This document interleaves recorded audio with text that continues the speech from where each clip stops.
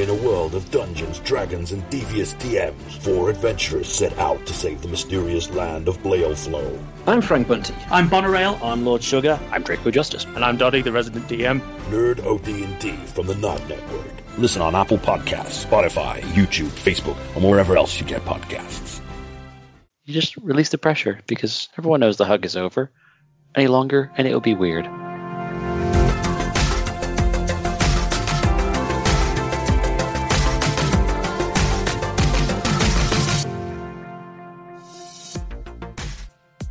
Hello and welcome to this week's edition of the Nerd OD podcast with your most fabulous host, Reginaldo.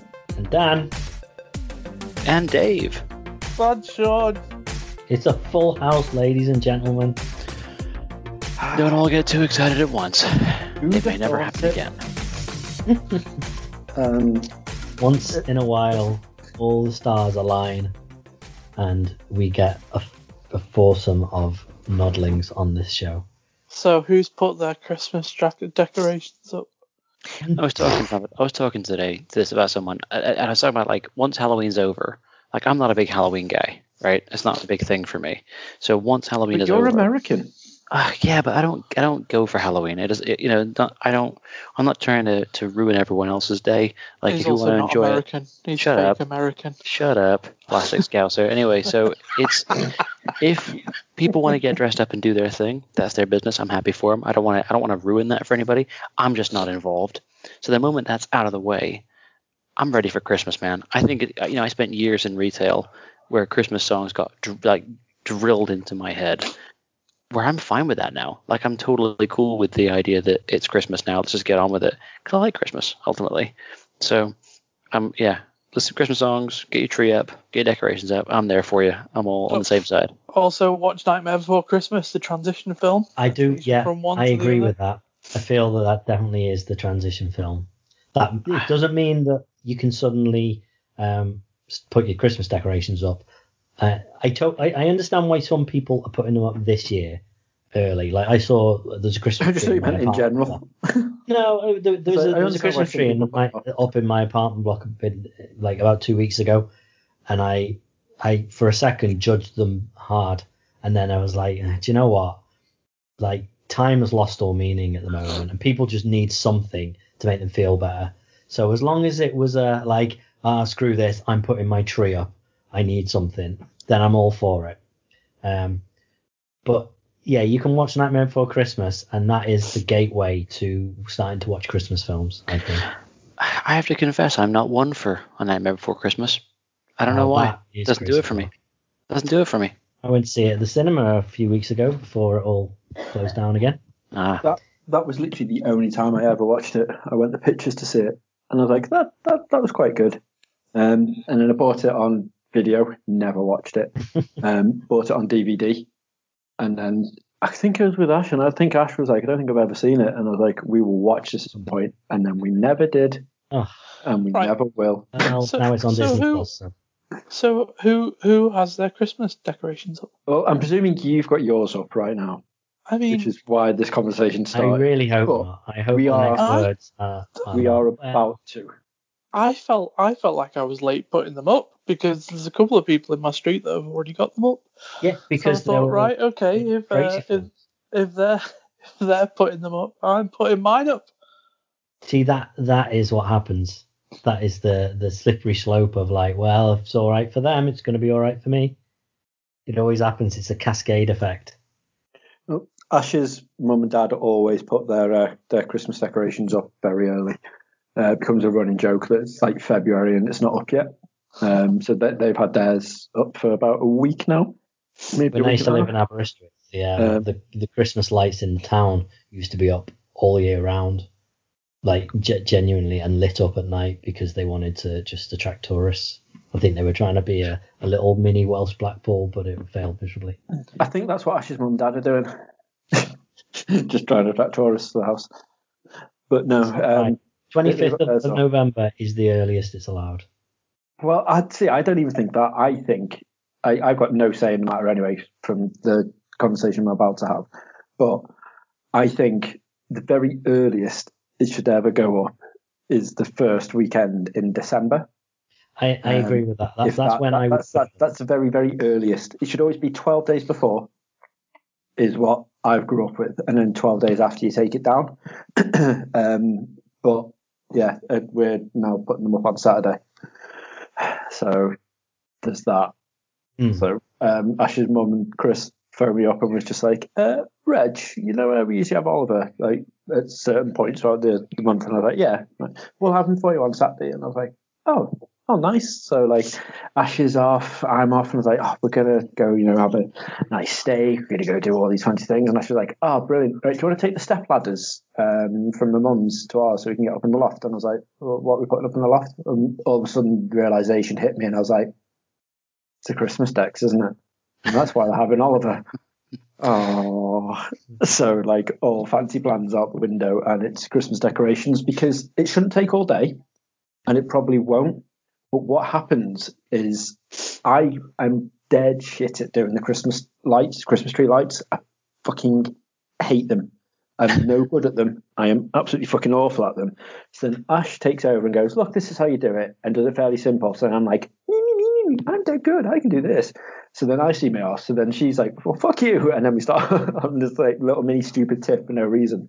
And then obviously we've got the rest of the night. Oliver listen, I'm like, great, we haven't even got like I'll come up and check on Oliver, everything's fine. So I'm like, oh.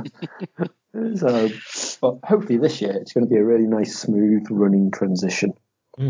That's the hope. And we do have a load of Disney ornaments from the website. We sort of fell down a massive rabbit hole on the Disney website. It's not good because we bought, obviously for Oliver's birthday, he got Buzz and Woody, the action figures.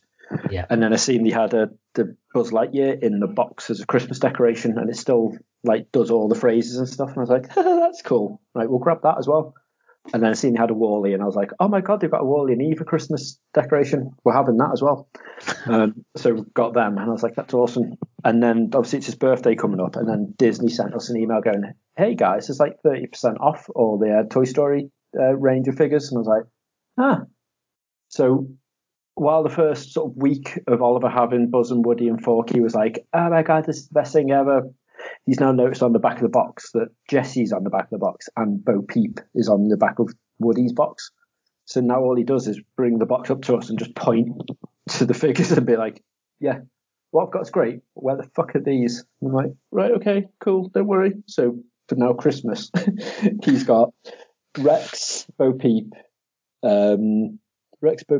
Jessie, and Bullseye are all coming because they've all got 30% off on the Disney Store website, and they knew that was going to happen.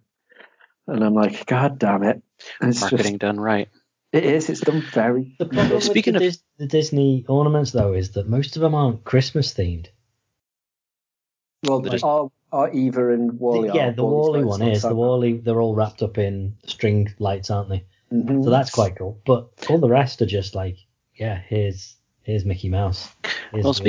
Speaking of Toy Story, I watched Toy Story 2 yesterday for the first time in a long time, very long time, and I gotta say those films, they aged up. Like every film got up. Just when there's serious peril, it like amps up to the next level, because some of the shit goes on in Toy Story 2. You're like, damn, this is some grown up shit for a kid's film, and I was really surprised by it because I only recently saw Toy Story 4, and that was a great film. But I probably haven't seen Toy Story 2 for, I don't know, 10 years, something like that.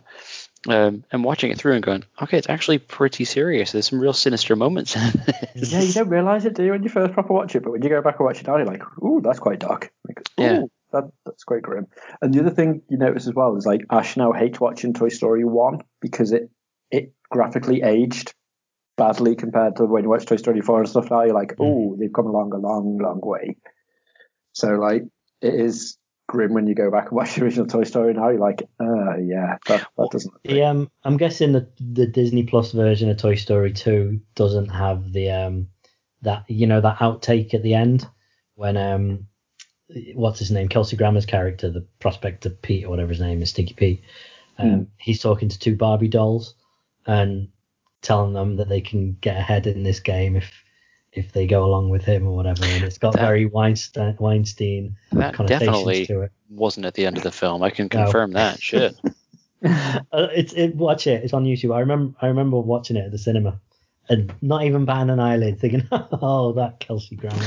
Yeah. Also, when you think about Kelsey Grammer being a crazy right-wing nut job these days, Frasier hits different. If you watch Frasier now, knowing what Kelsey Grammer's up to these days, it's a real different show. Well, either that or he's just a fantastic actor, because you wouldn't believe for a second that he was crazy right-wing batshit. But you know which he is. So I hear he's just generally crazy.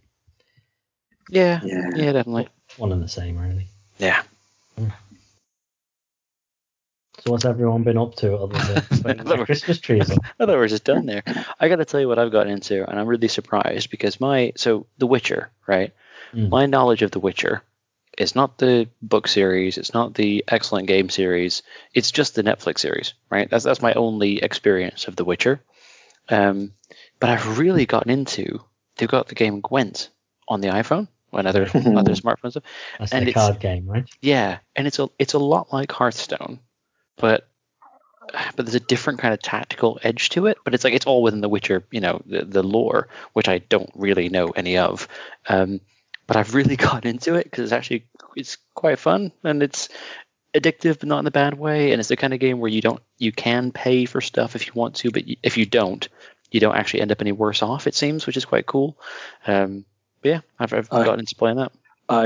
I got so drawn into Gwent on The Witcher 3 because you can go around, and in The Witcher 3 there's like side missions, so the cards that you get in Gwent, all of them are actually in The Witcher 3, and you go around, you can challenge as many people as you want, and like I spent must be about 40 plus hours just playing Gwent and fight, like getting people's cards and losing my cards, seeing my arse massively. And then there was one card that you had a trophy to get like certain cards, and I got most of them. And then when I wasn't thinking, I was looking through I was playing some guy in a tavern, and he played some card, and I was like, hey, this will be an easy one. And then knew what card I wanted to picked the wrong fucking card, and lost my entire deck. And that cost me. And the worst thing was, as soon as I lost that game, I was like, I can't believe it. And instead of quitting mid-game, I was like, just unbelievable. And when I looked up, it was like, quick save complete. And I was like, oh no, you mother. So that was my entire Gwent thing gone. So when I seen they released it like standalone, I was like, fuck you and everything you fucking stand for, Gwent. I'm not a fan of you, Gwent. So was that in The Witcher 3? Yeah, and it's damn addictive. It's that standalone game that you've got. Because I was like, I might give it a quick go, and I was like, I just want to play Witcher 3 now. But what's it like? What is Gwent in the Witcher games? Because I presume it's not the same as this game, because this is very much designed as a mobile game. So it is literally, apart from obviously the story mode bit that you've got to Gwent, and the mobile game, the actual physical game you play is exactly what you play in The Witcher 3. It hasn't changed. So anything special cards and stuff you can get in that, you can get in The Witcher 3's version of Gwent. They've obviously added a couple of little mini tidbits to it to make it a bit more of a like, oh, come play this. But it's by the by exactly the same title. It's just for people who had finished The Witcher 3 and don't want to load it back up again just to specifically play Gwent. But like, hey, look, you can play it standalone here now. But yeah, damn, it was addictive. And yeah, that was one of the main. I spent about 80 hours in The Witcher 3 and got nowhere near the end because I spent about half of it literally playing Gwent. But I've been playing Hearthstone again recently after your conversation saying like, oh yeah, you need to, I've been playing Hearthstone. I was like, I missed that. Might have to have a quick go of that. And I've started doing the Tavern Brawls now because I haven't touched a Tavern Brawl before. And I've been having so much fun with it because it just randomizes the cards in each hand. So you don't have to think, right, I'm going to build this deck and I'll put that onto it. It's just literally every single game is just a randomized deck that you get. And I was like, this makes it so much more fun. And I'm having an absolute blast with it. So that's fun because now I've sold my PS4 as well. I've genuinely, I don't possess a console myself. I was saying to Ash, like, it's really weird. like, this is the first time ever where I personally don't own a console. Like, Ash owns more consoles than I do. And I was like, that's just fucking weird. And she was like, yeah, but you've got a gaming laptop. And I was like, you're right. And Shadowlands is out tomorrow. So for the people listening yesterday, it's out. So, you know, I've got that to keep me occupied forever. But yeah, it's weird for the first time in history. I'm like, this is very, very bizarre. So I've just been now addicted to playing mobile games because I'm like, while I'm not got the laptop set up, I'll just have a quick go of Hearthstone. Just absolutely smashing through Hearthstone. Yeah. So much fun. And that's it. And it's a weird thing where, like, there's not a lot of games that I play on my phone, but this one just, like, I'm really enjoying playing this game. Yeah, it is fun. It is fun. It's interesting that it'd be the same in the actual Witcher game, because it just feels like it's the kind of thing that would be very, very different. No, it's I think that, like I said, they probably tailored it slightly just to make it a bit more fancier, but it's genuinely, if you like that game, I recommend playing The Witcher 3. And even if you don't do the gazillion mini quests and side quests and stuff, you can just go around town to town just playing Gwent against everybody. Well, it's very much a game that I wanted to get into at some point, but there's just so many other titles that it's so big that I knew if I got into it, I'm there forever.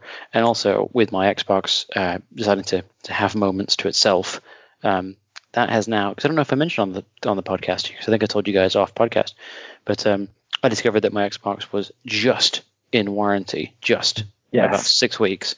So I have sent it back to be looked at, hopefully repaired or replaced, and not just sent back and them saying, it's totally fine, because it's not. But I have to wait. It's going back to Frankfurt to be repaired. So I have sent it to Frankfurt, and I am waiting for it to arrive. It should arrive tomorrow. But it's a long wait. It's a long wait for it to get there, and hopefully when I get it back, the games I can actually play. Because I'm missing it a little bit. Talking about Xbox and warranty claims and stuff. Do you remember that time I tried to sue Microsoft? I do, which is why if it had been out of warranty, I was going to enlist your help to find a way, because I presume there's a loophole somewhere. Didn't you sue them even though it was your fault? Yeah, and then I withdrew. So, like, I know I sent the bailiffs round and everything. Poor Jan. So I was thinking about this the other day because I was watching this video that popped up on my Facebook videos feed of Microsoft sending this guy to prison for a year and fining him $30,000 because he started a company to recycle e-waste, and he basically reproduced Dell recovery discs to be sold with refurbished laptops, and in the end he got they threw like 15 court cases at him, and the one that stuck was the fact that he used the Dell and the Microsoft icon on the CDs, not for distributing the software. But there was other cases that they tried to take him, but he really upset them. So I was just thinking about this the other day and thinking, okay, if he really upset them. That could have been you, Sean. That could have been you. Do you imagine? It would have been quite entertaining. Well, I've been doing two things this week, and two of you are going to be very happy with the things I've been doing. One of you's not going to care. One, I finished watching The American Office. Waiting for Sean. It's noise and recognition. Right.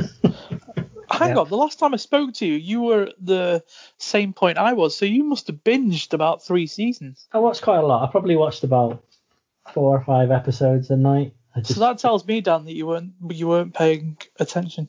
No, I was. That was while I was in bed. So would you agree with what I said in the sense that there wasn't really a bad season? No, it's very weird. A lot of shows run out of steam once they've gone on for that long, and especially when, you know, big cast the main character leaves. Yeah. Well, quite a few characters drop out along the way, but every actor or actress that they replaced them with, you know, they got a new person at the office, was great. There wasn't the only person that I wasn't that Catherine Tate. No, she was good. She Really? was actually, yeah, she was actually quite entertaining. It was Plop. He had nothing about him. It was just to facilitate a story where Who's Plop? Plop, Pete, one of the interns. Oh yeah, I didn't like him at all. No. But other than that, everyone was entertaining to the point where, without giving away spoilers of how it all ends, when they show, everyone gets reunited at the end. It was just, it was really nice going, oh, it's them, oh yeah, them. I forgot that they haven't been in it for about 2 years. Yeah. What did you think of Robert California? Yeah, he was good. He was a smaller part than I thought he was going to be. Yeah. But rather than having a little chit chat about it, it's really weird that there's a lot of shows that are like that, where it's like mockumentary style, so like Modern Family, Parks and Rec, and things like that, where they'll do the interview sections where they're talking about what happened, like a lot of American reality shows will do. And all the way through The Office, I was sat there thinking, and I've never thought it with anything like Modern Family, but they'd show something that someone wasn't supposed to see. Like, I don't know, someone might have done something illegal or something that they didn't want to get out, so it was going to be kept a secret. I'm like, but this is, in this world, this is then getting shown on TV because this is a documentary, so everyone's going to see it. And all the way through, I was like, that just really annoys me. It takes away from it that none of them are famous, because they've been on TV clearly for like 8 years at this point. Yeah. In their universe, they should be famous. Like, why do the Modern Family people not walk down the street and then have people coming up to them and go, oh, you're Phil Dunphy? But they pointed it out, didn't they? This is it. In like season 8, 9 or whatever, the last season, that's when it got shown. They make a point of going, oh, we've been filming this for 9 years, and now it's all going to be shown now as like a series. So that was pretty clever, and it was also a nice ending. When Michael Scott left as well, when Thingy left, Steve Carell left, one of his lines was, "Will you let me know when it airs?" So they were making reference to that, and that was like season 5 or season 6. There were a couple of moments before them that I thought, oh, okay, maybe that makes sense, but it was odd. It suddenly took away this whole thing of me, I don't know, questioning the thing. I'd never thought of it before, but now whenever I watch anything else in the same vein, I'm going to be thinking exactly the same thing. There's a couple of other things to bring up. Two of my major issues with it was, first of all, what was the name of the owner of the company in the early seasons? The CEO. Mm-hmm. What did he think when he watched the show back and saw that Dwight was in his son's bedroom? True. There's a lot of things like that. There's definitely a lot of moments like that. And the second thing, where do they put that massive table that's in the conference room when they've got all the seats in? Yeah. And at no point does anyone who's on camera care that they're on camera. Like, wherever else they go, there'll be a camera there waiting for them. So yeah, it's a bit.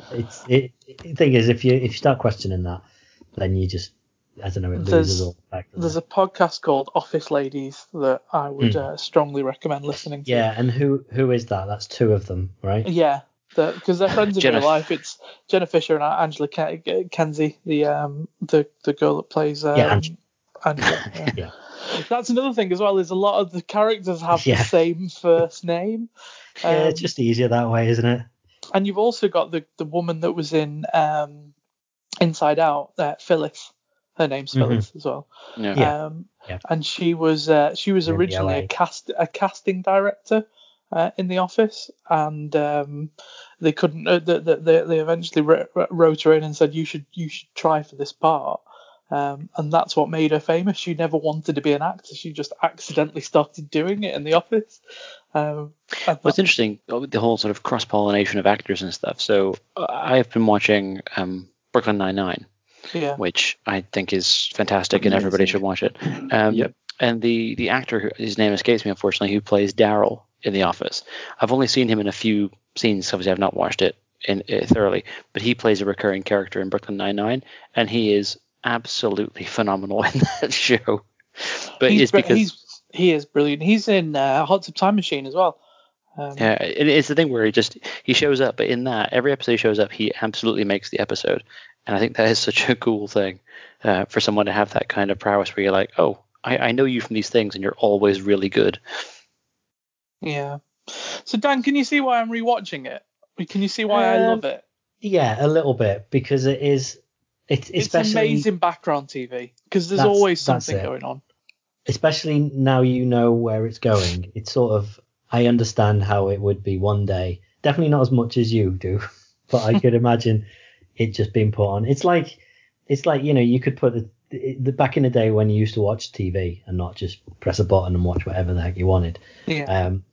You'd be flicking through and you'd go to E4 and it'd be like, oh, look, Friends is on, or Big Bang Theory's on, or The Simpsons is on. And you could just leave it on, and it could be 70% of the way through an episode, and you wouldn't care because you've seen it before, and you just want something on. I get that it's like that. My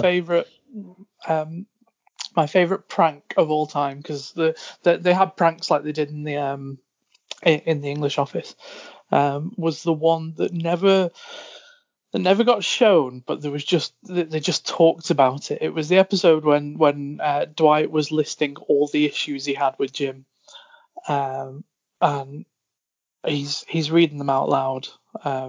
Toby's reading them, sorry. And one of them is he says he tried to make me hit myself in the face with the phone. And then it cuts to a talking head of Jim who said, yeah, I just used to, every day I'd come to work before him and I'd put a penny in his headset, in his handset. And one day I just took them all out. It's just the way he explained it. Like, you don't have to see it, but it was funny to listen to. Like, just making his headset heavier and heavier and heavier, and then one day just taking them out. It's brilliant. Fantastic. Anyway, I agree. It's a good show. I don't think you should watch it 10 times though. I'll watch it as many times as I want. A lot of the people that were in it, I mean, I know there's some people who've gone on to much bigger and better things, but there are some that I've never seen in anything else, and I don't think ever will. And the guy who plays Stanley, I'm trying to find it while you've been talking. I've been googling. He did that music video. It was crazy. He's doing like he's trying to get a sitcom type thing funded that is just Stanley. I don't know whether he's been given the rights to the character, but it's about him living in Florida, and the stuff that he's put out there to be like, this is what it's going to be like. It's just him like sitting on his porch talking to his camera. It's really I'd watch that. Really bizarre. And there's about 3 different podcasts about The Office with our Office actors in that just talking about it. Really? Wow. I thought there was only one. Odd. I'm trying to find it. There was a YouTube video that talked about it all. I'll hopefully find it by the time I'm trying to think of who wasn't who didn't. I mean, because you've got Ed Helms. He's massive. He was in The Hangover. Yeah. You've got Rainn Wilson. He was in Super. He's been in a few other bits and pieces. He's been in a lot more notable things than Super. Rainn Wilson was in Star Trek Discovery, which is Harry Crumb. There's a series of Discovery that I've not watched yet, which I do want to, but I feel like he was wildly underused in that series. Like, they put him in there, it's like, oh wow, it's it's Rainn Wilson's going to be great, wasn't he? In The Office or in Star Trek Discovery? In Discovery, he was. No, you're saying he was underused in what? Underused in Discovery by far. Right. Oh well, but he's not a permanent character. It's a character from the original series. One of them. I just felt like it was something where whenever he showed up, you're expecting great things because he's a great actor, and then nothing really happened with him, and I was like, oh, okay. But you've got you've got Jim who went on to do John Krasinski's done very well. He certainly has. Yeah, but like I'm listening to these people talk about their auditions, and as I say, there's some actors on the show that weren't actors until they worked on the show, and then all of a sudden they were actors just out of necessity. Another one's Toby. Toby was one of the script writers, and then they brought him on to actually act. He seems very odd. He's one of the only people who doesn't seem to belong in the opening credits. So it shows the main actors. It shows Michael Scott, and it shows Pam and Jim, and puts their names, their actors' names, and then it shows him, and he seems like a very I don't think he's a big part of it yet. He's one of the only people that's got his name actually on the opening credits. It's bizarre. Yeah. The rest are all while the episode's airing. But it seems like it was a Kickstarter show for a lot of them. Listening to the podcast, they're all talking about their auditions and stuff, and how they weren't really doing anything else. But another thing that's interesting to me is seeing because I'm listening to two podcasts at the moment. I'm listening to the Office one and to the Scrubs one, and how the Office actors and actresses all seem to be from an improv background. So much so that a lot of the script was just, Jim does something or Dwight does something, and they just used to interact and then film it and see what had happened. So they had a lot of control over what their characters were saying and doing, and just improving a lot of it. And then with Scrubs, you've got this that they're more classically trained actors, where they get a line, they deliver a line, so they can be more sort of methodical with it. And it seems like, despite the fact that there are two very different backgrounds, they make two very good shows. And it's something I'd never really thought about before listening to the podcast. Mm-hmm. I think there's a lot to be said for shows that go on for as long as they do. And I think that, for me, 10 series is crazy. That's crazy long time for a show. But you think if it didn't have an improv element to it, there's probably no way it could have lasted. Because if you think about it, you couldn't just have, you can have writers room cranking out stuff, forever. But realistically, you need people to bring something that's a little bit different. And I think that if you've got a cast as talented as that cast was, and you write for a few seasons loads of stuff, and then it's like, okay guys, what do you think? The characters well enough. What should we do now? Well, to give you an example, in the early seasons, one of the, because Greg, what's his name? Greg Daniels? No, Greg Davis. Was it Greg Daniels? One of the writers. He's the one that went on to do Upload as well. Just an amazing that's show. Right. One of the directions he gave Angela, because Angela needed to go and speak to Jenna. So she was like, just go and hand her a card, or go and talk to her. And we need to film you going, because we need to see your two characters just interact quietly. So Angela made up a little card for her cat's birthday party. She was invited, so she started inviting people around the office to her cat's birthday party, and made this little card for Jenna and took it over and gave it to her, and they kept that and actually made it a theme of the episode. And that's the kind of improv that they used to do, is go over and talk to her. So she went away and thought about why her character would want to go and talk to her, and it was to invite her to a party. Well, I found this thing I was talking about, and the actor who plays Stanley, he actually tried to kickstart it. It was a show that he wanted to call Uncle Stan, and he did a little intro video for it to explain what it was going to be and some examples, and it didn't get funded from what I can tell. Oh, that surprises me, because there's a big following. But there's a whole thing about a show can be great, but that doesn't necessarily mean that every part of the show is great. It just means that the show was, as some of its parts, was great. You take it, correct me if I'm wrong, because I haven't watched it 10 times as you have, Sean. The point of Stanley's character is that he doesn't really do much, right? Isn't that kind of his whole shtick? Down, and he's sat down and he's sleeping or he's eating, and it's a very one-note joke, but it works. That's his shtick, right? That's what he does. So the idea that there'd be a series about him, I'm not interested in that. I'm not a big enough fan for me to be the target audience anyway. But just thinking about it, it's it doesn't really hit me as something that would be particularly exciting to watch.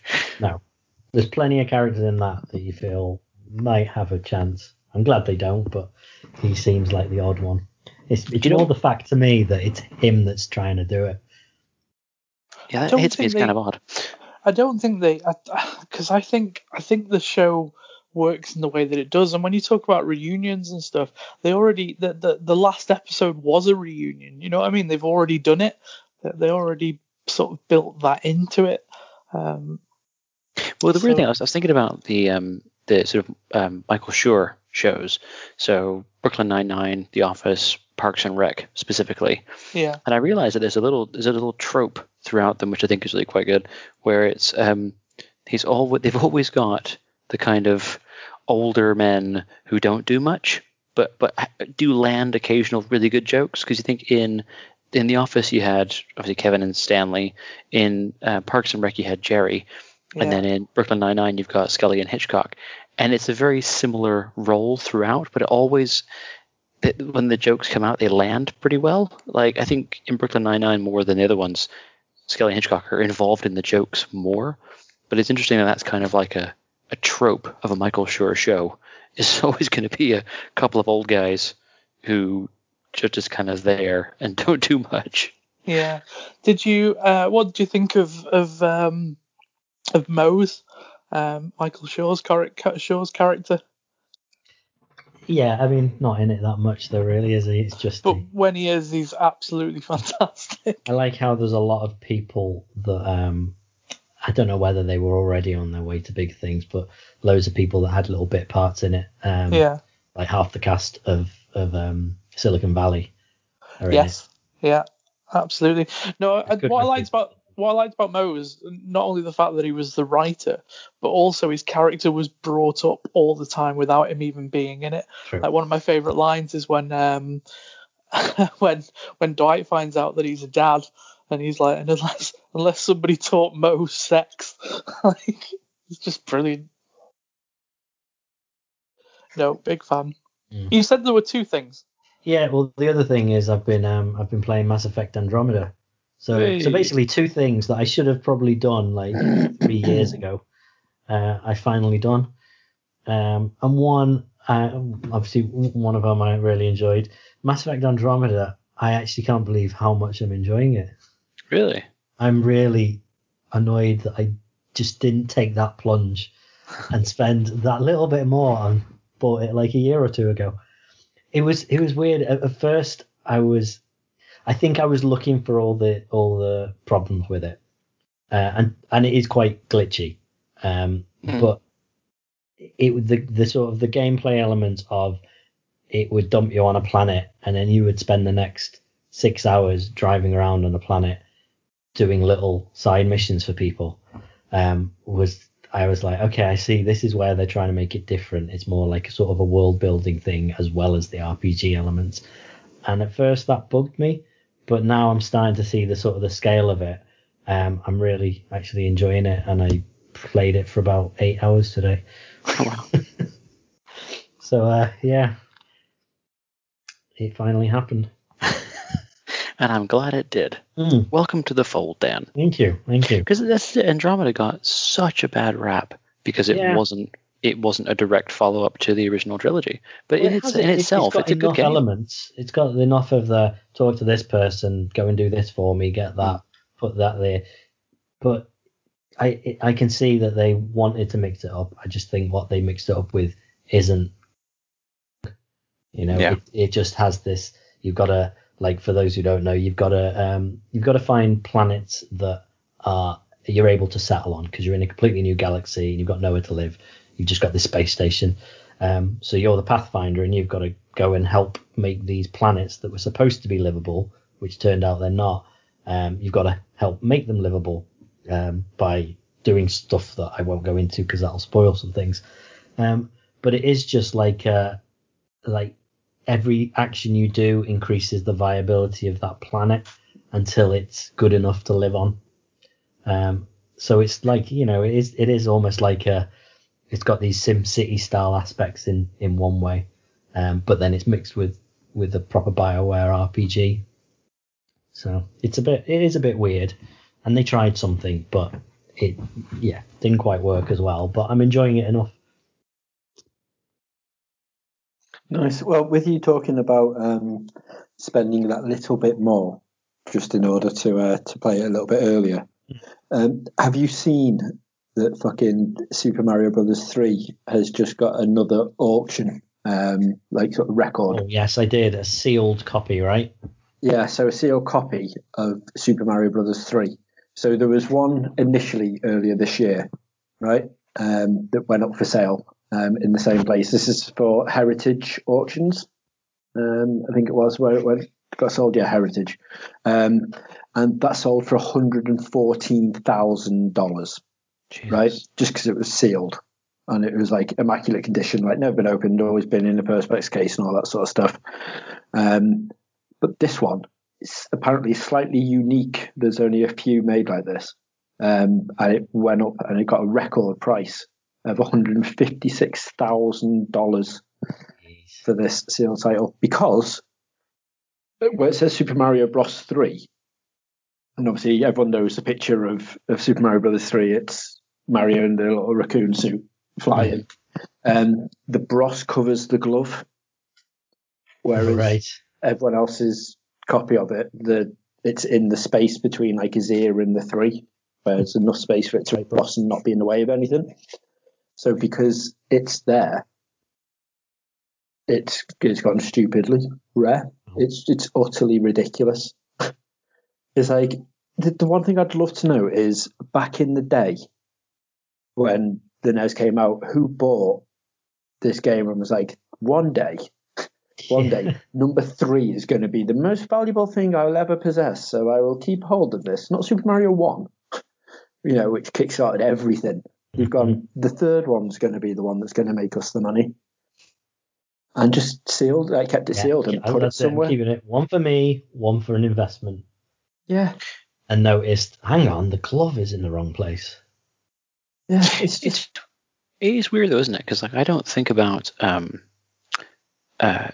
Super Mario 2.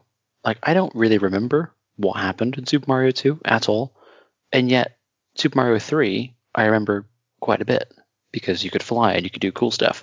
So it's weird, isn't it? Because like I don't. The first game, of course, first game's iconic. Always remember it. Second one, like I remember the cover had Super Mario after you had like the flower and you could spit fireballs. That's all I remember. That's literally all I remember about number 2. Isn't that the thing though? Isn't number 2 what became the Lost Levels when it was finally released? So the actual Super Mario Brothers 2 is the Lost Levels. The Super Mario Brothers 2 that was released over here was a different game completely. But then they were like, shit, we need a game quickly that's slightly different than this for the Western audience. So they went, can we just put Mario in this instead? And just like literally the bosses apart from Bowser, everything's the same. So that's why all the enemies are different in it. That's why it's got it looks as though you're in like a mini theatre play, and it's like it ends up being a dream. At the end of it, because it was based on another game completely. They altered the start of it, which is why it's like, oh, surprisingly, it was all a dream, and why there was 4 characters to choose from instead of just Mario and Luigi, because they basically just stole someone else's game and went, have that. But yeah, you're right, it's him and a little turnip that he's launching in the blue sky. It's a great game. I think Super Mario Brothers 2 R1 is severely underrated. Like everyone slags it off because obviously it's like the Silent Hill 4. Everyone slags off Silent Hill 4 because it wasn't a Silent Hill game. They were like, they got through all of this game and then they were like, right, hang on a minute, why don't we just slap Silent Hill on it and just retheme it around Silent Hill? And they're like, yeah, okay, we'll make money from that. And they did the same Super Mario Brothers 2, and it's like they're both great games, like massively underrated titles, but because obviously of that, everyone's like, oh no, it's the worst in the franchise. Like, it's really not. Like, it's weird to say that, because when you said that, it made me think of and not necessarily for the exact same reason, but obviously everyone knows that I'm not a massive Resident Evil player. I don't do well with horror games in general. However, Resident Evil 4 really always confused me because, and again, I got this from watching people play as opposed to playing myself, but it felt very much like it was a different game because the zombie element was like the loosest part of it almost. And it felt to me like that was a similar thing where maybe it was a different game, which they then thought, oh no, we'll make it a Resident Evil title.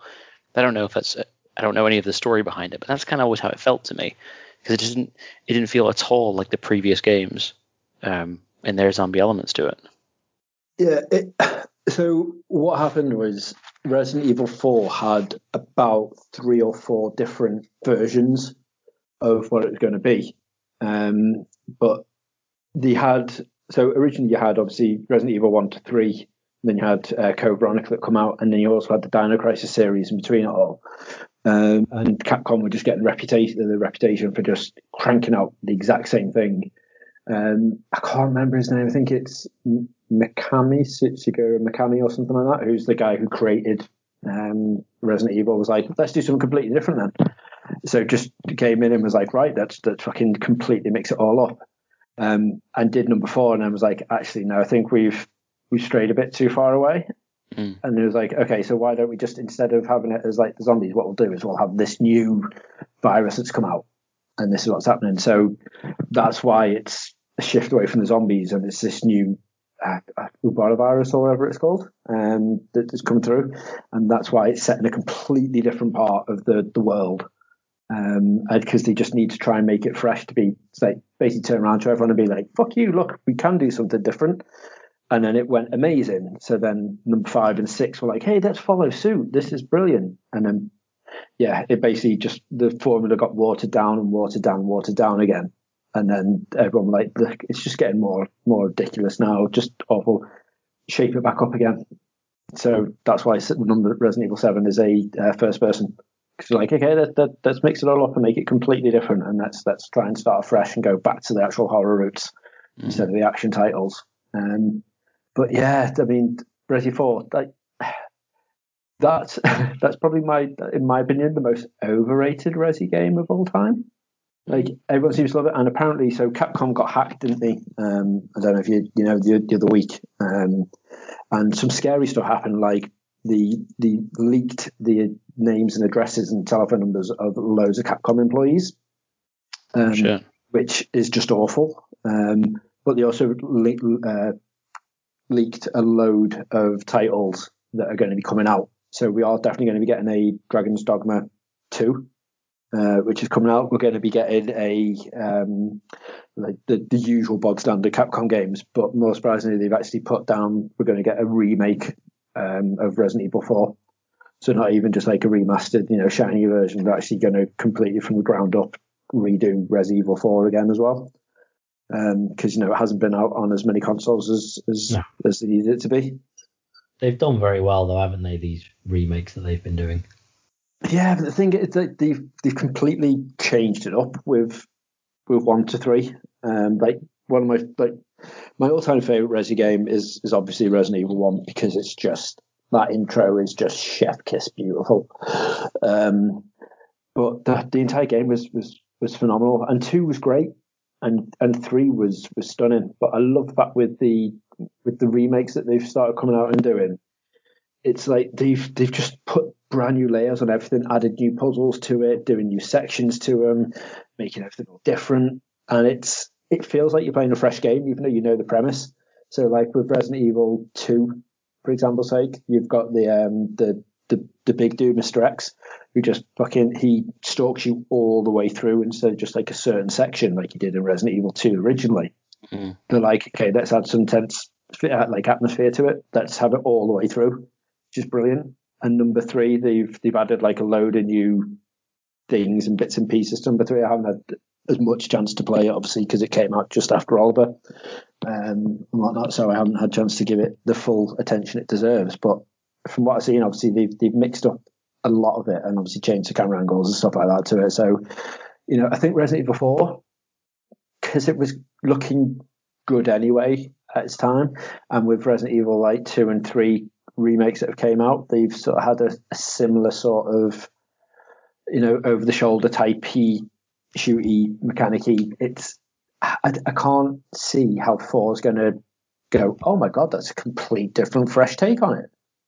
Unless they go, hey, it's a first person, or they go to static cameras.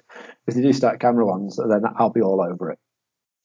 Because that's the only thing that I do miss with the Resident Evil 2 and 3 remake. Is the fact that it's not, like the camera's in the top corner of the room, and it follows it around on each individual thing. Like, I miss that. To me, part of the suspense and the thing was you go into the next corner of the room and all of a sudden there's a zombie right in front of you and you shit yourself.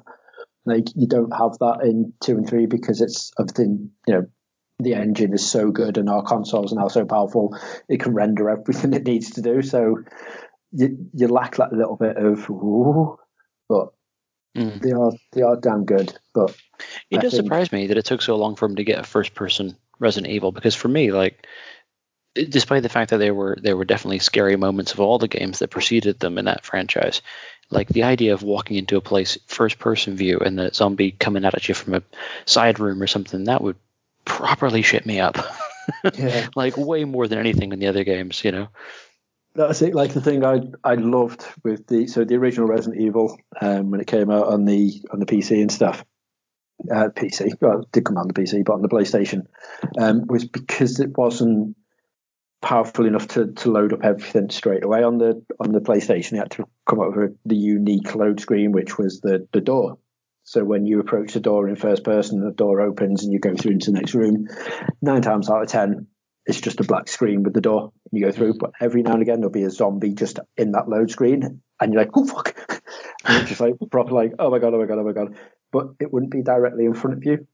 9 times out of 10, when you actually get into that room, it'd be somewhere in that room, like, oh my god, right, okay, so it's somewhere. But you always had that. Oh, let's keep it fresh. Oh, that's a bit nice. But yeah, the first person, like, when I sold my the PlayStation 4, the dude who bought it was lovely.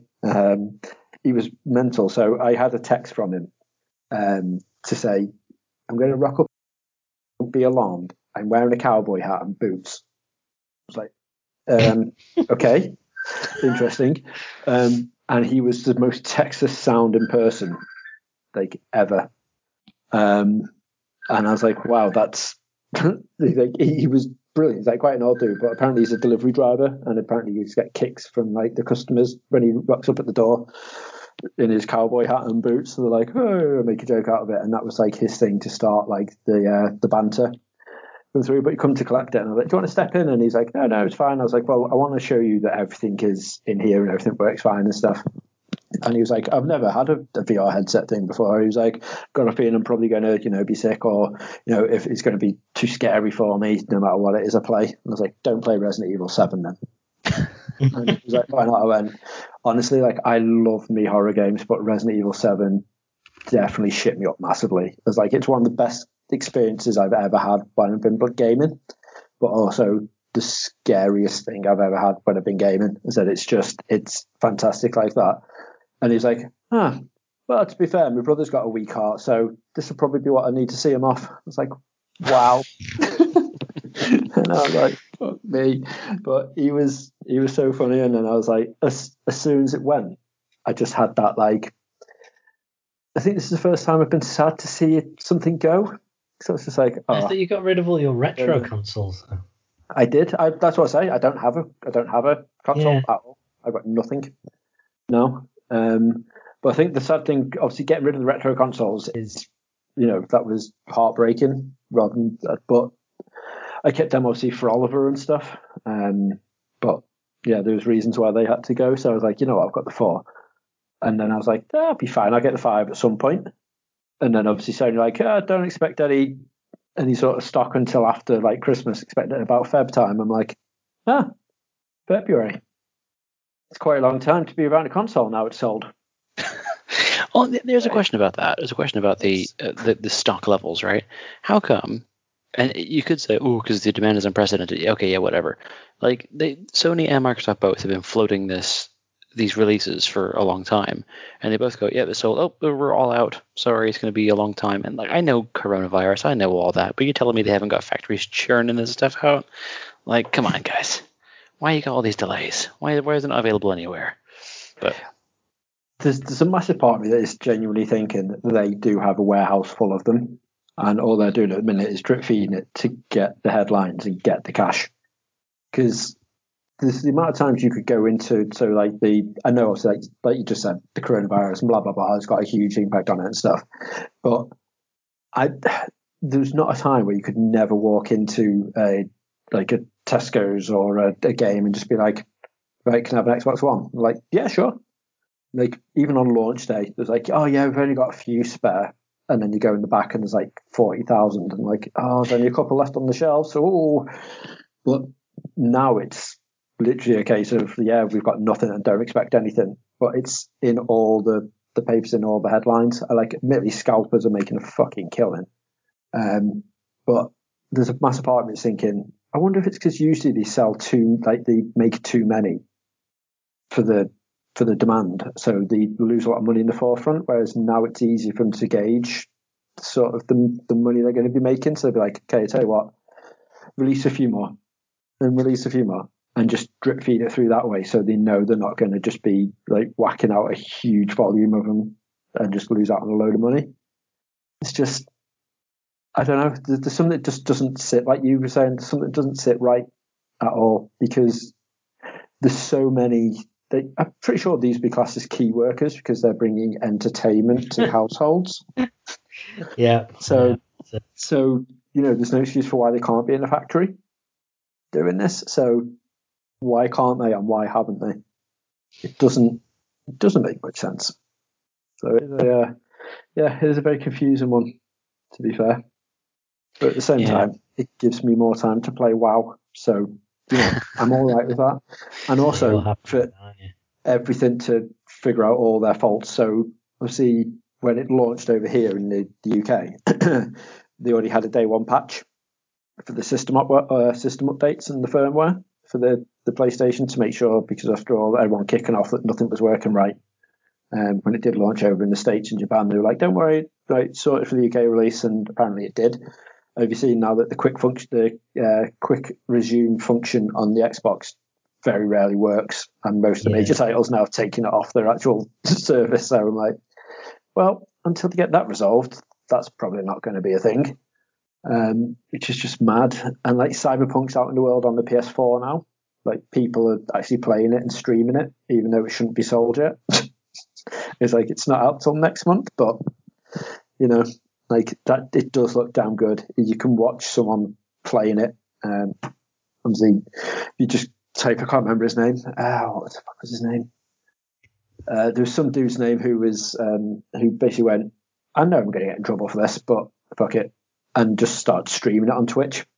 He streamed like 20 minutes until he got shut down from it, but apparently you can still watch it. It's up live there, the first 20 minutes of Cyberpunk 2077 on the PS4, and even on the PS4, damn, it looks good. Like, it really does look good. It was one of those titles that I was like, you know what, I don't really have a great amount of interest in it, and I think it's going back to talking about changing things up massively. With CD Projekt Red, I'm used to their RPGs being like proper full-on medieval-y type, the Witcher series, and then like, hey, here's a first-person futuristic RPG. So I'm like, so it's like Deus Ex, but is it any different than Deus Ex?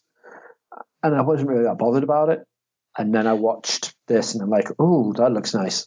Like, oh, that looks really nice. Okay, now you have me. Now I'm very fucking interested, because it looks stunning, and gameplay-wise, it looks awesome. Well, I've got a different relationship with Cyberpunk, because I played the original tabletop role playing game, the old book version, what it was called Cyberpunk 2020, because it was released in like the late 80s, so the 2020 was the future. We'll never get to 2020. Yeah, we'll be flying cars. But I played that role playing game, so characters like Johnny Silverhand and stuff, like they were characters in Cyberpunk 2020, and I gotta say, I am pretty stoked about the idea of playing a game set in Night City, because I did a lot of role playing in that, and a lot of street samurai crime type stuff. So pretty excited.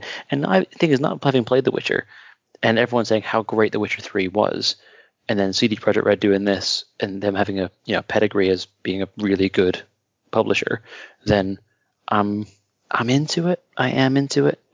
Don't know when I'll have time to play it, as you well know, Reg, but I'm definitely going to give it a solid go, because I want to play this game. Yeah, I was telling one of the lads that I work with, because all he's been going on about is Cyberpunk 2077 sole reason for him breathing at the minute. And I was like, yeah, I said one of the lads I do the pod with, Dave, said he's massively into it. And he's like massively into it, like how? It's not even out yet. Because he's been playing the tabletop game it's based on. And he was like, oh, yeah, I knew it was based on a tabletop game. I was like, you didn't, did you? And he's like, yeah, I did. I'm like, no, you didn't. It's like, well, I might not have done, no, but, now I know I'm good. And so we went off, and then he came back, like, about 2 days later, and he's like, so I've been watching a load of YouTube vids of people playing. I was like, fuck's sake. So I was like, but he's massively into the whole prospect of this, like, stupidly excited about it. But in fact, this is the first one we've done since the launch, isn't it, of the PS5? Since the UK launch. Yeah. Right, cool. So it hit Thursday, I think, when it was coming through. So I was sitting in work. Usually have a phone call at about 8:30, 8:45 in the morning to say, right, what's the plan for the day? What roles you're working on? What we're doing? And the PlayStation launch day hit. Logged on, I had my brew, got my call list ready of like what I'm going to be doing for the day and whatnot. And the phone call happened, and he was like, right, lads, shut up, calm down. Reg, you've got, I had AO, Argos, Berry, and Koff at Dixon's PC World to look at. You give Mike a load of other websites to look at, and he's like, the hunt is now, whoever finds a PS5 first for me wins half a day off. And I will give you my credit card details right now. 3, 2, 1, let's go. I was like, okay. And it was the first time Ash has had a day off in the week for ages. And I was like, I swear I am so fucking busy with work. I'm just literally up until 3 o'clock in the afternoon looking, didn't do a single fucking thing apart from look for a fucking PS5 from my boss. But as I was doing it, Mike was like, "Oh my god, they've got one on AO," and I was like, "Oh, amazing." He was like, "Oh no, it's not. It's Berry." And I was like, "Shit, I should have been on Berry. I'm so sorry. I was doing work in between it." And he's like, "Should I buy it?" Mark didn't respond, and he was like, "Fuck it, I'm going to get it myself then." So he got it. He was like sat in the queue, finally managed to get it, and then Mark was like, "I've got one in the John Lewis." He was like, I've got one." I was like buzzing. And then about 20 minutes later, he got an email through going, "I'm sorry, we over predicted how many people actually had it in their basket. You don't possess a PS5." And he's like, "You bastard." He's like, "We'll refund you. It'll take up to 7 to 10 days." He was like, "That's bullshit." "What?" And he's like, "I haven't even got anything yet. It was a fucking that's just bullshit." And he was like, "Fuck." So he upped the limit on his credit card and was like, "Right, okay, then let's go." And then we kept going, and he eventually managed to get one. 4:45 from Game, of all places. And then they were like, "You'll get yours up by the 2nd of December." And Mike was due to have his on this Saturday coming up. And then they were both dead excited about it because Mike had no interest in getting the PS5 yet. He was like, "I'm going to wait till the next model because everything I possess is black and this is white, and I don't want a white console. I want a black console, and it'll have a bigger memory." And me and Mark were just like, "We're going to get PS5s today. We're going to get PS5s today," and like so excited about it. And he got caught up in hype and just fucking bought a PS5. And he's like, "Shit, I've got to tell the wife now. I've just bought a PS5. Like, what am I going to do?" And then he was the only one for ages that had one. And his was coming on the Saturday. And he's like, "I don't even have enough time to think. Shit, I can sell this. I can do this, and everything will be all right." So he told his missus, like, "Yeah, so this is happening. It's going to turn up on Saturday, and I'm sorry." And then he got an email through that was literally like going, "Right, yeah, you do have one, but it's not going to be at the actual guaranteed time we thought it was going to be. You're now looking towards the 13th of December is when it's going to be coming through." And he was like, "Fuck, that's a lot longer than I expected it. Seems it's going to turn up on Saturday." So Mark started laughing, going, "Well, I'll have mine before yours, sucker." Started laughing. Then Mark got an email through going, "Yeah, you're going to have yours between the 20th and the 31st of December." And he was like, "Oh man." So he's had just shy of it. No, in fact, it was over $1,000 because both times he had to buy it with an extra pad in order to secure a PS5. He couldn't have it just by itself. So he spent over $1,000 and he still doesn't have anything yet in his possession. I was like, how brutal is that? And I was like, it's just awful. But this made me laugh, and then I just started winding Mike up, going, "Well, yeah, you know what? I'm probably going to wait now, seeing as you've got these issues. I'm probably just going to wait for the next model. Where the black is going to have the more memory." make sure everything's going to be nice and pretty. And then hit Black Friday, and I was like, oh, Black Friday week's up. Right, so I'm going to start buying shit now. So I started buying Christmas presents and stuff, and then realised that I just blew all the fucking money I sold the PS4 for, so now I can't afford a PS5. And I'm like, oh no, I was only joking to begin with, but now I physically don't have the money to do so. So I am going to have to wait until they come into retail stores and then be like, right, I can afford one now, let's go. Well, I've got one really important question from all of that story. Yep. And that is, if you're the sort of person that wants to wear a cowboy hat all the time, would you really feel the need to announce it to anyone to say, I'm not weird, I just wear a cowboy hat? I think it's because his thing is, to me, is when you open up the door at 9 o'clock to somebody on a Saturday night during COVID times, you want to make sure you know who's arriving at your door. Right. And because he had the mask on as well, it was just sort of a case of like, you could only see his eyes and like the rest of his beard, because he had a proper ZZ Top beard, like all the way down. It was a beautiful, beautiful beard. But yeah, apparently he has to announce it. And I don't know why. But then he told me his entire backstory and everything. Like he was a nutter, an absolute nutter, to be fair. But yeah, so I wish him all the best with his. But the one thing that did frustrate me was I sold everything and I fucking stupidly put Shenmue 1 and 2 in the pile. Kept 3 away from the side.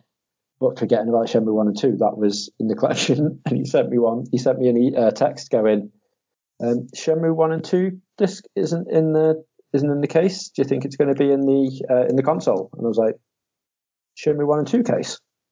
I was like, oh no. I saw Shenmue 1 and 2, and I was like, no, I don't possess a copy of Shenmue 1 or 2, and I'm like, fuck, right. Okay, I was like, it shouldn't be in the console, no, because it wasn't the last game I played. It was Shenmue 3 was the last game I played, so it wouldn't be in there. Shenmue 3 isn't in my collection. I was like, no, you're right, it's not, because it wasn't in the offer. No. I was like, it's literally sat at my desk. So I was like, don't worry, I'll find the game and send it off, or give me the case and I'll knock 15 quid off and give you 15 quid back. It's completely up to you, whatever you want to do. He was like, oh, just find me the disc, fine. And I was like, okay, will do. 15 quid. Reg, you can buy that for about 8. I don't care. Just give me 1 second, sorry. That's right, stop now. That's just phone me ringing. She's gone up to check Oliver. But yeah, I was just like, right, I can sort that. I was like, no, don't worry. Just send me the disc when you find it. No rush. And I was like, okay. And I don't know why I did it, but I put Shenmue 1 and 2 in the Shenmue 3 case along with Shenmue 3. And I don't know why I've done that. Because I don't know when I've done that either. I must have done that such a long time ago and just completely forgot. But it wasn't in its case. But no, I will. I'll have that. And I've also found out as well, I do have a second copy, so I'm all right. So I might give it to him at some point. So yeah, that was my sharing the love, Reg. Introducing another person to the wondrousness of Shenmue. Indeed, and it's a very beautiful thing to share. Also, on the day of the launch of the PS5, Shenmue 1 and 2 came out on Steam, so it was a very momentous day. Yeah, that's true. Yeah. I always like when you share Shenmue stories with us, Reg. Makes me feel warm. Makes me feel like you must feel when I talk about Mass Effect for hours on end. Well, this is the thing that got me because Dan mentioned Mass Effect, and I thought, shit, not having this. I can't not have a Shenmue story. Yeah. So I had to do that.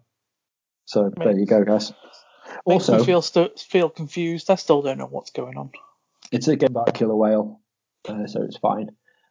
So I got a new phone as well and got very excited. So I asked Dan where you guys got your personalised Nerd OD phone cases for, so I could get one. And then I was like, you know what, fuck it, now I'm going to have a Shenmue one and I'm going to have a Shenmue phone case because that's much better than the Nerd OD one. And then I had an email through after just getting it now to say, you don't own the copyright for that, fuck you. And I was like, oh, okay, I won't have the personalised Shenmue phone case then. So I've gone for something different, which does include, I don't know if this is going to be okay or not, because I don't know how you found out if it worked or not. It has got Nerd OD in it. It's like a little mini collage thing, and it's got Nerd OD stuff in there. So it says, do you own the copyright for this? And I was like, yes, because I think we do. It's not copyrighted. Oh. Then we're all right then. Yeah, my dad still has that Nerd OD case on his on the phone I gave him. So he's up in Scotland somewhere with the Nerd OD case. Us. He's represent. Nice. With official merch. That's what we like. I'm waiting for the day where he messages me being like, someone came up to me today and asked me if I listened. I remember when someone texted me that I know and said, "Oh, Days, I've just seen someone walking around with a Nerd OD t-shirt around Cheshire Oaks." And it was me. And I was like, well, we don't sell them, so yeah, that must be one of the guys because we're having a meeting. We're having a meeting at the Harvester, if I remember correctly. Yeah. And I was like, yeah, do I tell him this or do I just go, oh yeah, well, yeah, there's a few of them out there. One day, sir. One day. I need to get back onto that Redbubble and finalise that, so at least if anybody is interested in having them, they can have them. Because, there's that. And now Doddy's got his Southern Games stuff up there, and I was like, shit. Yeah, we really need to start putting ours on there. And then just having like a little bit of a copyright of Nerd OD at the bottom of his Southern Games stuff. Exactly. One day. So... And with that, I think it's time to peace out. You bring it to a gentle close, like a warm embrace, just at the end when you just release the pressure because everyone knows the hug is over. Any longer, and it'll be weird. And also, it's COVID, so we shouldn't be hugging. I said like an embrace. Don't ruin my analogy. Don't ruin my beautiful moment with virus talk. All right, well, don't come anywhere near me. You're riddled. I am not riddled. If it helps, I do have 11 different tabs open of stories I wanted to talk about today, but during the office talk, I thought, this isn't going to end, ever. So I closed everything in there thinking, like, yeah, that's not going to happen. And then towards the end, I was like, shit, hang on, this is finishing about it. I need to reopen up these tabs again. Yeah, potentially, Reg, you could have watched half an episode of The Office while we were talking about it. I know, but I prefer to do decent things.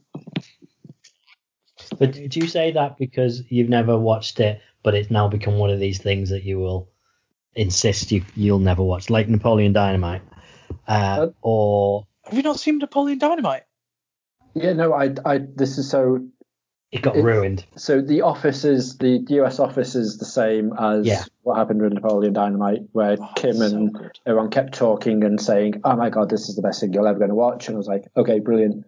So like a year later, I was like, I'm going to watch it. And I was like, yeah, it's not funny. It's not, you've well overhyped this. The same as the US office, the same as Gavin and Stacey. There's so many things. I made you a delicious bath. It means nothing to me. Out of all the quotes that you could take from Napoleon Dynamite, it's one of my favourites. So I'm just glad that I got into Scott Pilgrim before we start talking about it, because otherwise, I've ruined that film for so many people. Yeah, same. Proud of it. So there you go. I have watched a couple of episodes of the US Office. Might have laughed like once. It's definitely one of those things where you need to watch a lot before you really get into it, and then when you really do get into it, it's you're sort of in. It was the second time I tried, to be honest. I got through the first season. First season's hard. First season's just a redoing of the. Hang on. We're talking about The Office again. We already said goodbye. We've already said goodbye to people. We can't be back on the...